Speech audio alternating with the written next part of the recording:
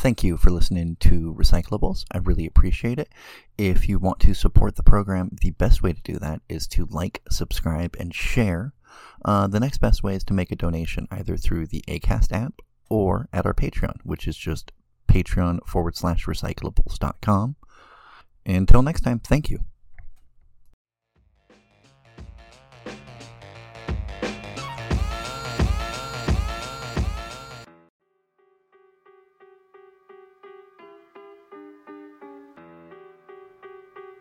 Okay, so as an annual tradition, every year I read Charles Dickens' A Christmas Carol.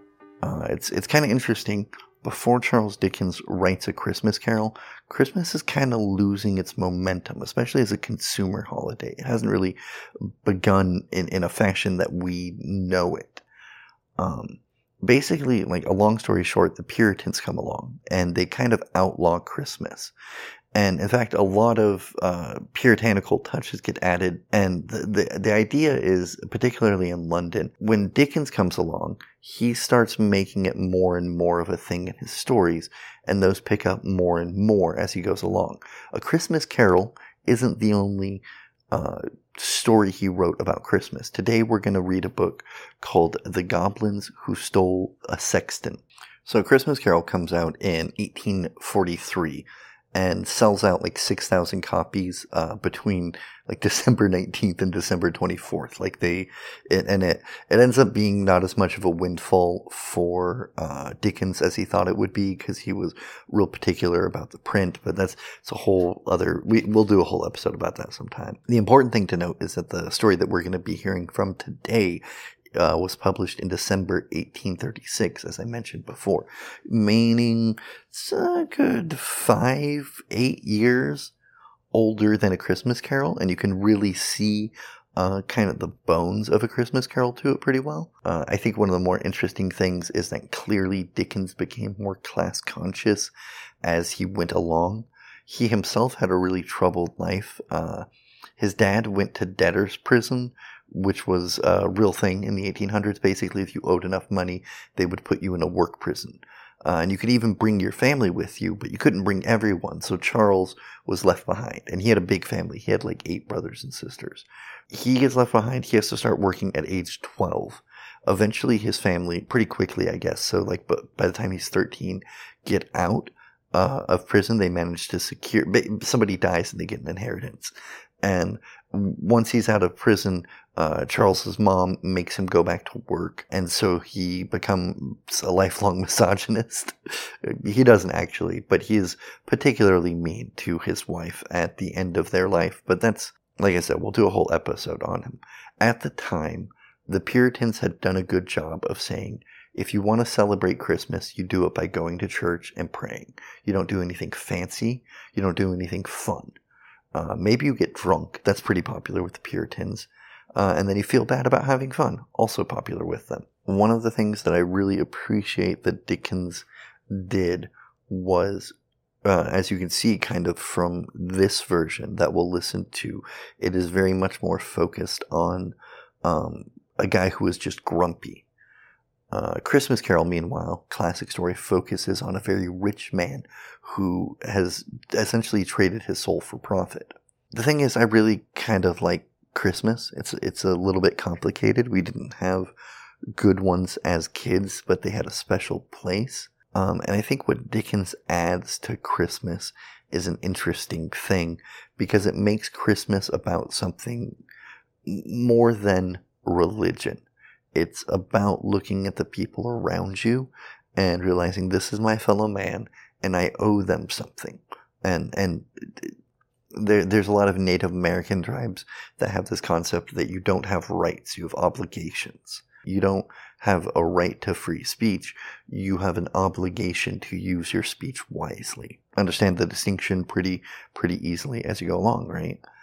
The thing for me is, I do appreciate the notion of Christmas and the overall Christian ethos. The Christian myth of the baby Jesus is kind of cool to me, because at its core, it's God saying, hey, I have been a huge dick in the past, and I don't want you guys to suffer for it. So I'm going to send my kid to show you really what I was going for. And I want you guys to follow him. And after that will come peace on earth and goodwill towards man and all that stuff. I think it's kind of not a bad take, even though I do think it is more mythical. The thing I appreciate that Dickens does is he transforms it into a holiday that is about being a better person by learning from your past, which kind of Recyclables' whole brand. I also appreciate that because it gives Christmas a new context.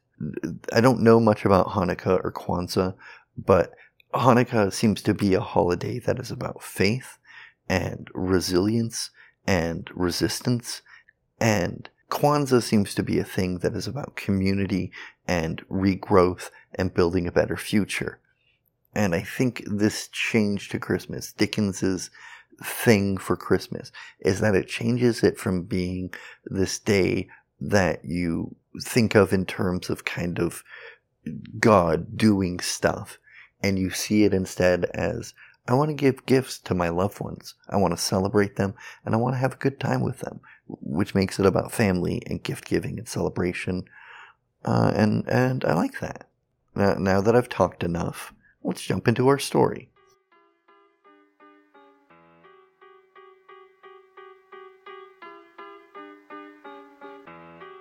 The Story of the Goblins Who Stole a Sexton by Charles Dickens. In an old abbey town, down in this part of the country a long, long while ago, so long that the story must be a true one because our great-grandfathers implicitly believed it, there officiated a sexton and gravedigger in the churchyard, one Gabriel Grubb. It by no means follows that because a man is a sexton and constantly surrounded by emblems of mortality, therefore he should be a morose and melancholy man. Your undertakers are the merriest fellows in the world, and I once had the honor of being on intimate terms with a mute, who in private life and off-duty was as comical and jocose a little fellow as ever chirped out a devil-may-care song, without a hitch in his memory, or drained off a good stiff glass of grog without stopping for breath. But notwithstanding these precedents to the contrary, Gabriel Grubb was an ill-conditioned, cross-grained, surly fellow, a morose and lonely man who consorted with nobody but himself, and an old wicker bottle which fitted into his large, deep waistcoat pocket, and who eyed each merry face as it passed him by with such a deep scowl of malice and ill humor it was difficult to meet without feeling something worse for it. A little before twilight one Christmas Eve, Gabriel shouldered his spade, lighted his lantern, and betook himself towards the old churchyard. For he had got a grave to finish by next morning, and feeling very low, he thought it might raise his spirit perhaps if he went on with his work at once. As he wended his way up the ancient street, he saw the cheerful light of blazing fires gleam through the old casements, and heard the loud laugh and cheerful shouts of those who assembled around them. He marked the bustling preparations for next day's good cheer, and smelt the numerous savory odors consequent thereupon, as they steamed up from the kitchen windows in clouds. All this was gall and wormwood to the heart of Gabriel Grubb, and as groups of children bounded out of the houses, tripped across the road, and were met, before they could knock at the opposite door, by a half-dozen curly-haired little rascals, who crowded round as they flocked up the stairs to spend the evening in their Christmas games. Gabriel smiled grimly, and clutched the handle of his spade with a firmer grasp, as he thought of measles, scarlet fever, thrush, whooping cough, and a good many other sources of consolation beside. In this happy frame of mind, Gabriel strode along, returning a short, sullen growl to the good-humored greetings of such of his neighbors as now and then passed him, until he turned into the dark lane which led into the courtyard. Now Gabriel had been looking forward to reaching the dark lane because it was, generally speaking, a nice, gloomy, mournful place in which the townspeople did not much care to go, except in broad daylight and when the sun was shining. Consequently, he was not a little indignant to hear a young urchin roaring out some jolly song about a merry Christmas in this very sanctuary, which had been called Coffin Lane ever since the days of the old abbey and the time of the shaven-head monks. As Gabriel walked on, and the voice grew nearer, he found it proceeded from a small boy, who was hurrying along to join one of the little parties in the old street, and who, partly to keep himself company, and partly to prepare himself for the occasion, was shouting out the song at the highest pitch of his his lungs. So Gabriel waited till the boy came up, and then dodged him into a corner, and rapped him over the head with his lantern 5 or 6 times, just to teach him to modulate his voice.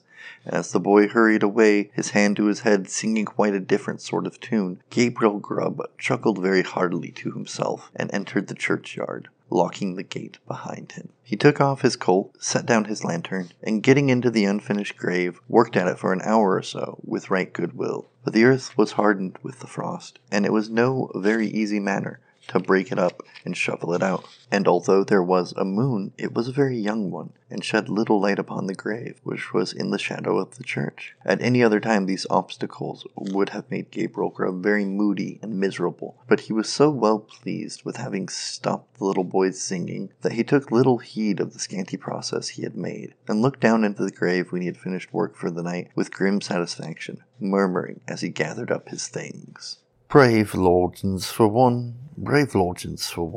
a few feet of cold earth when life is done, a stone at the head, a stone at the feet, a rich juicy meal for the worms to eat, bright grass overhead, and damp clay around, brave lodgings for one, these in holy ground. Ho ho! Laughed Gabriel Grubb as he sat himself on a flat tombstone, which was a favorite resting place of his, and drew forth his wicker bottle. A coffin at Christmas, a coffin box, ho ho ho! Ho, ho, ho, repeated a voice, which sounded closer behind him. Gabriel paused in some alarm in the act of raising the wicker bottle to his lips and looked around. The bottom of the oldest grave about him was not more still and quiet than the churchyard in the pale moonlight. The cold hoarfrost glistened on the tombstones and sparkled like rows of gems among the stone carvings of the old church. The snow lay hard and crisp upon the ground, and spread over the thickly strewn mounds of earth, so white and smooth a cover that it seemed as if corpses lay there, hidden only by their winding sheets. Not the faintest rustle broke the profane tranquillity of the solemn scene. Sound itself appeared to be frozen up. All was so cold and still. It was the echoes, said Gabriel Grubb, raising the bottle to his lips again. it was not. Said a deep voice. Gabriel started up and stood, rooted to the spot with astonishment and terror, for his eyes rested on a form which made his blood run cold. Seated on an upright tombstone close to him was a strange, unearthly figure whom Gabriel felt at once was no being of this world. His long, fantastic legs, which might have reached to the ground, were cocked up and crossed after a quaint, fantastic fashion. His sinewy arms were bare, and his hands rested on his knees. On his short, round body he wore a close covering, ornamented with small slashes, and a short cloak dangled at his back. The collar was cut into curious peaks, which served the goblin in lieu of a ruff or neckerchief, and his shoes curled up at the toes into long points. On his head he wore a broad-brimmed sugar-loaf hat, garnished with a single feather. The hat was covered with the white frost, and the goblin looked as if he had sat on the same tombstone very comfortably for 200 or 300 years. He was sitting perfectly still, his tongue was put out as if in derision, and he was grinning at Gabriel Grubb with such a grin as only a goblin could call up. It was not the echoes, said the goblin. Gabriel was paralyzed and could make no reply. What do you do here on Christmas Eve?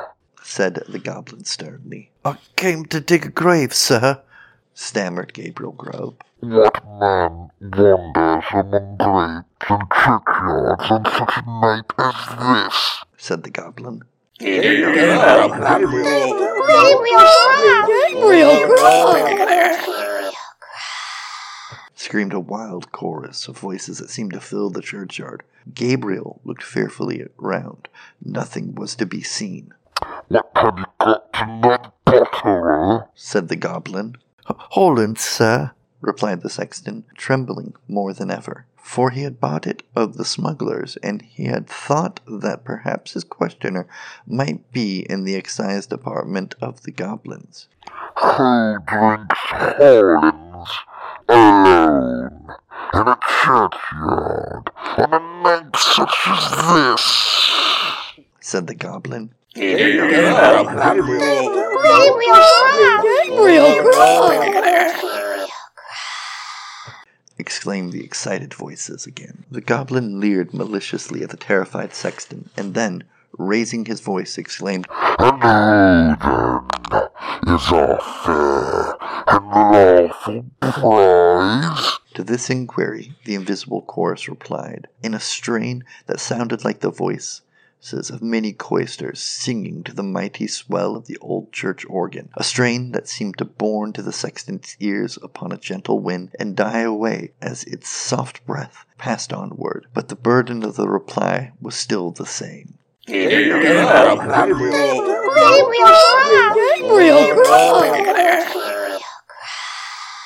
The goblin grinned, a broader grin than before, and he said, Well, Gabriel, what do you say to this?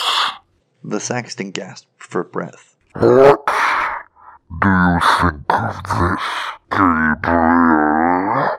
The goblin said, kicking up his feet in the air on either side the tombstone and looking at the turned-up points with such complacency as he had been contemplating the fashionable pairs of Wellingtons in Old Bond Street. It's very curious, sir, replied the Sexton, half dead with fright. Very curious and very pretty, and I think I'll go back and finish my work, sir, if you please. What? Said the goblin. What? The grave, sir. Making the grave, stammered the Sexton. Oh, the grave, eh? Said the goblin. Who makes graves at a time when other men are merry, and takes a pleasure in it? Again the mysterious voices replied.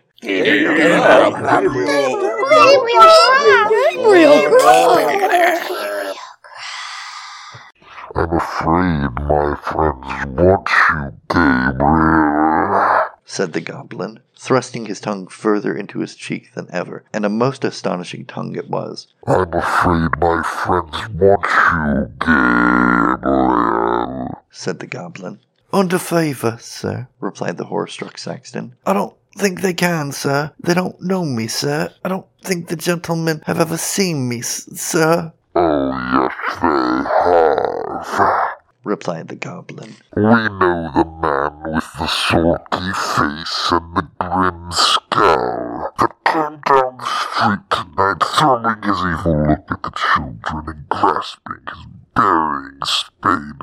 The tater. We know the man that struck the boy in the envious malice of his heart, because the boy could be merry and he could not. We know him. We know him. Here the goblin gave a loud, shrill laugh, that the echoes returned 20-fold, and throwing his feet up in the air, stood upon his head, and rather upon the very point of his sugar loaf hat, on the narrow edge of the tombstone, from whence he threw a somerset with extraordinary agility, right to the Sexton's feet, at which he planted himself in the attitude in which the jailers generally sit upon the shop-board. I'm afraid I must leave you, sir, said the Sexton, making an effort to move. Leave us, said the goblin. Gabriel Grub going to leave us. Ho, ho, ho. As the goblin laughed, the Sexton observed for one instant a brilliant illumination within the windows of the church, as if the whole building was lighted up. It disappeared, the organ pealed forth a lively air, and the whole troops of goblins, the very counterpart of the first one, poured into the churchyard and began playing at leapfrog with the tombstones, never stopping for an instant to take breath, but overing the highest among them one after the other with the most marvelous dexterity. The first goblin was a most astonishing leaper, and none of the others could come near him. Even in the extremity of his terror, the Sexton could not help observing that while his friends were content to leap over the common side gravestones, the first one took the family vaults, iron railings and all, with as much ease as if they had been so many street posts. As the game reached to an exciting pitch, the organ played quicker and quicker, and the goblins leapt faster and faster, coiling themselves up, rolling heads over heels upon the ground, and bounding over the tombstones like footballs. The Sexton's brain whirled with the rapidity of the motion he beheld, and his legs reeled beneath him as the spirits flew before his eyes. When the Goblin King, suddenly darting towards him, laid his hands upon his collar and sank with him through the earth. When Gabriel Grubb had time to fetch his breath, which the rapidity of his descent had for the moment taken away, he found himself in what appeared to be a large cavern, surrounded on all sides by crowds of goblins, ugly and grim. In the center of the room, on an elevated seat, was stationed his friend of the churchyard, and close beside him stood Gabriel Grubb himself, without the power of motion. Cold tonight.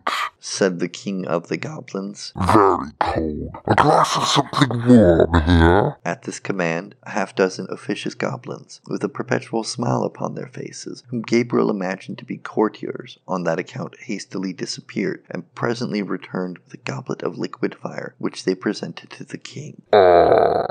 Said the king, whose cheeks and throat were quite transparent as he tossed down the flame. This one warms indeed. Bring a bumper of the same for Mr. Grubb. It was in vain for the unfortunate Sexton to protest that he was not in the habit of taking anything warm at night, for one of the goblins held him while another poured the blazing liquid down his throat, and the whole assembly screeched with laughter as he coughed and choked and wiped away tears which gushed plentifully from his eyes, after swallowing the burning draught. And now, Said the Goblin King, fantastically poking the taper corner of his sugarloaf hat into the Sexton's eyes, and thereby occasioning him the most exquisite pain. and now, show the man of misery and gloom a few of the pictures from our own great storehouse. As the goblin said this, a thick cloud which obscured the further end of the cavern rolled gradually away, and disclosed, apparently at a great distance, a small, scantily furnished, but neat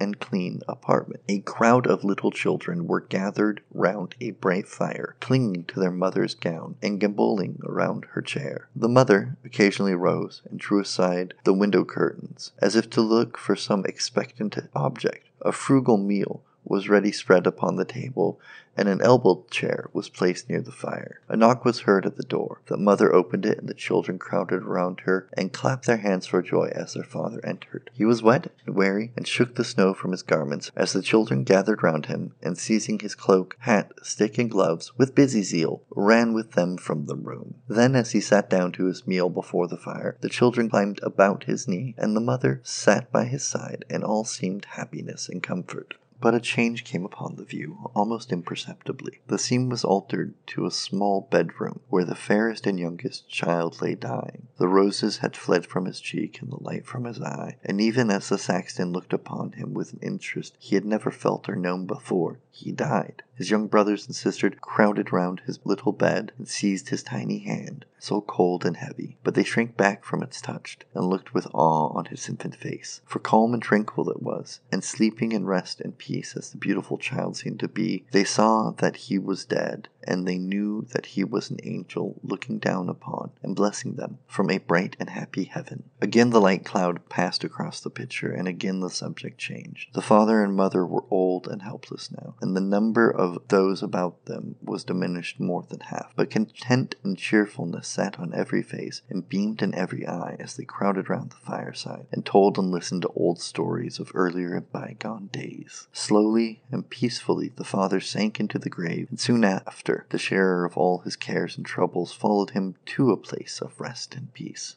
The rest, who yet survived them, knelt by their tomb, and watered the green turf which covered it with their tears, then rose and turned away sadly and mournfully, but not with bitter cries or despairing lamentations, for they knew that they should one day meet again, and once more they mixed with the busy world, and their contented cheerfulness were restored.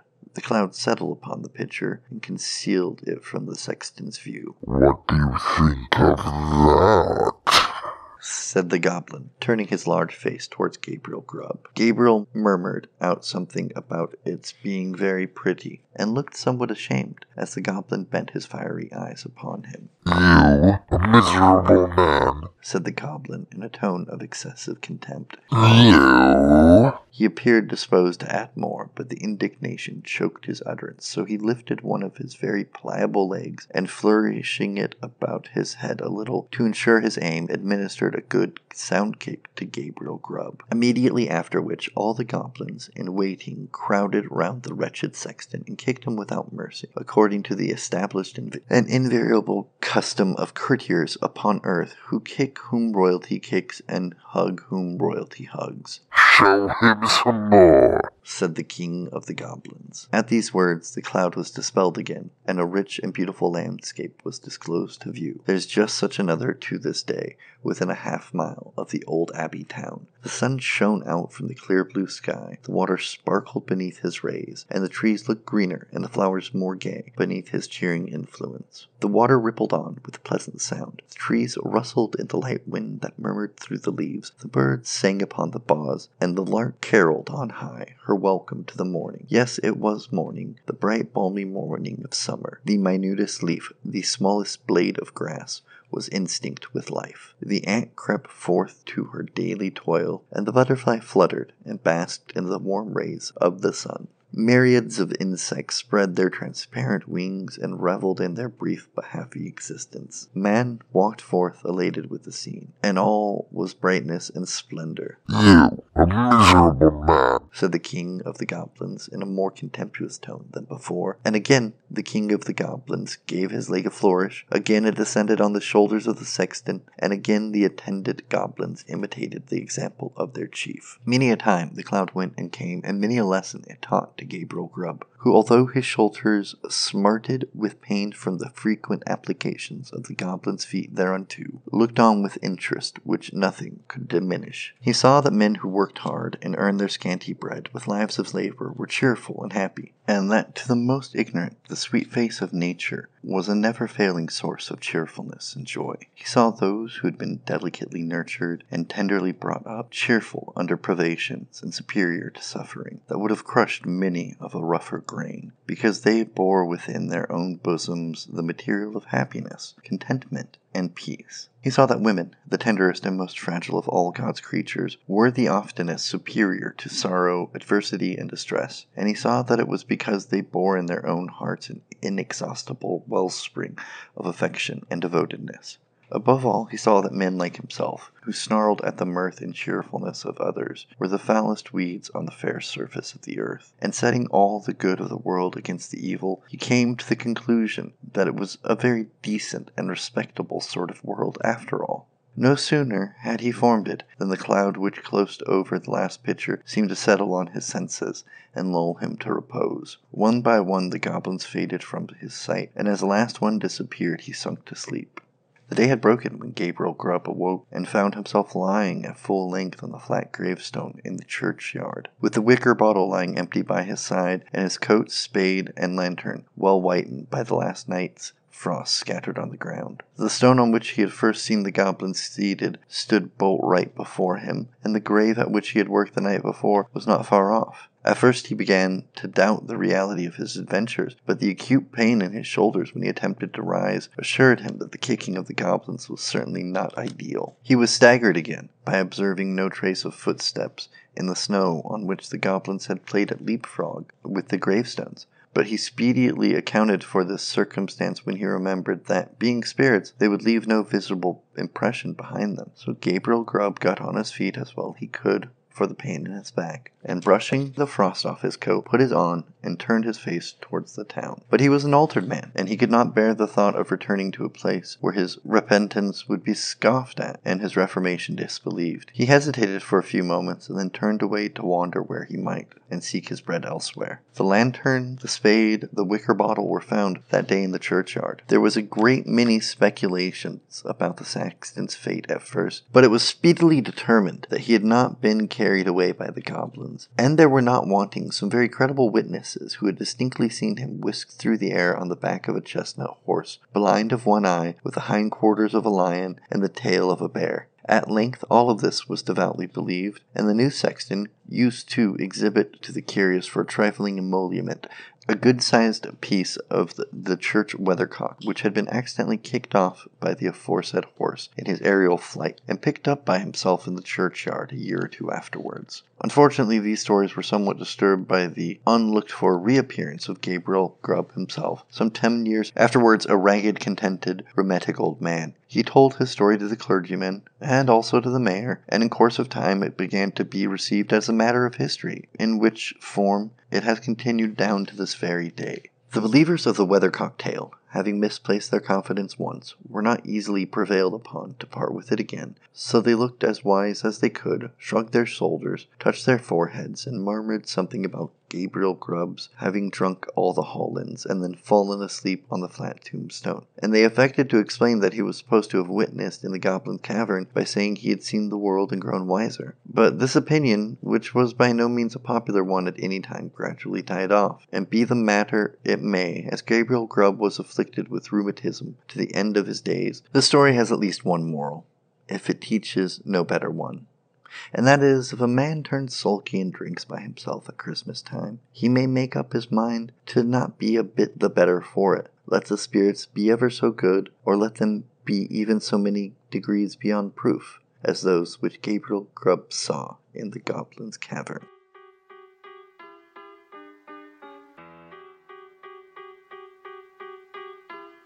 I read this from Charles Dickens' A Christmas Carol and Other Christmas Writings from Penguin Classics Books. It has an introduction and notes by Michael Slater. The story of the goblins who stole a sexton, originally published in the 10th monthly number of Pickwick Papers, December 1836, where it is related by old Wardle to his family and guests seated round the fire. In the first edition of the novel, therefore, the whole story is enclosed in double quotation marks and dialogue within the story in single ones.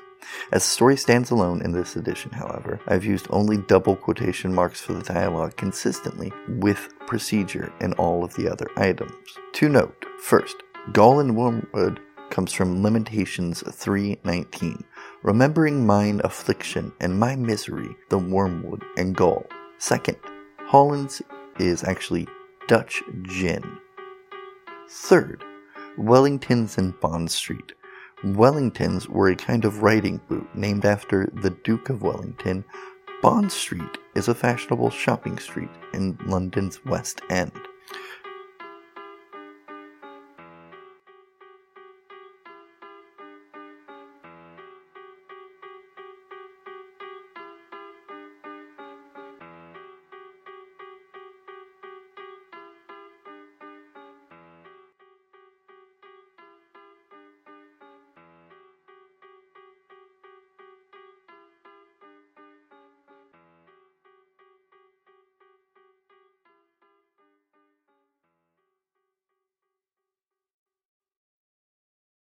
Thank you for picking up Recyclables today. Donations to the Acast streaming service are of course always welcomed, but the best way to support the show is by going to patreon.com/recyclables and becoming a patron today. If you can't do that, another great way is by liking, subscribing, sharing, rating, and reviewing the podcast on whatever podcast listening service you use. All right, thanks.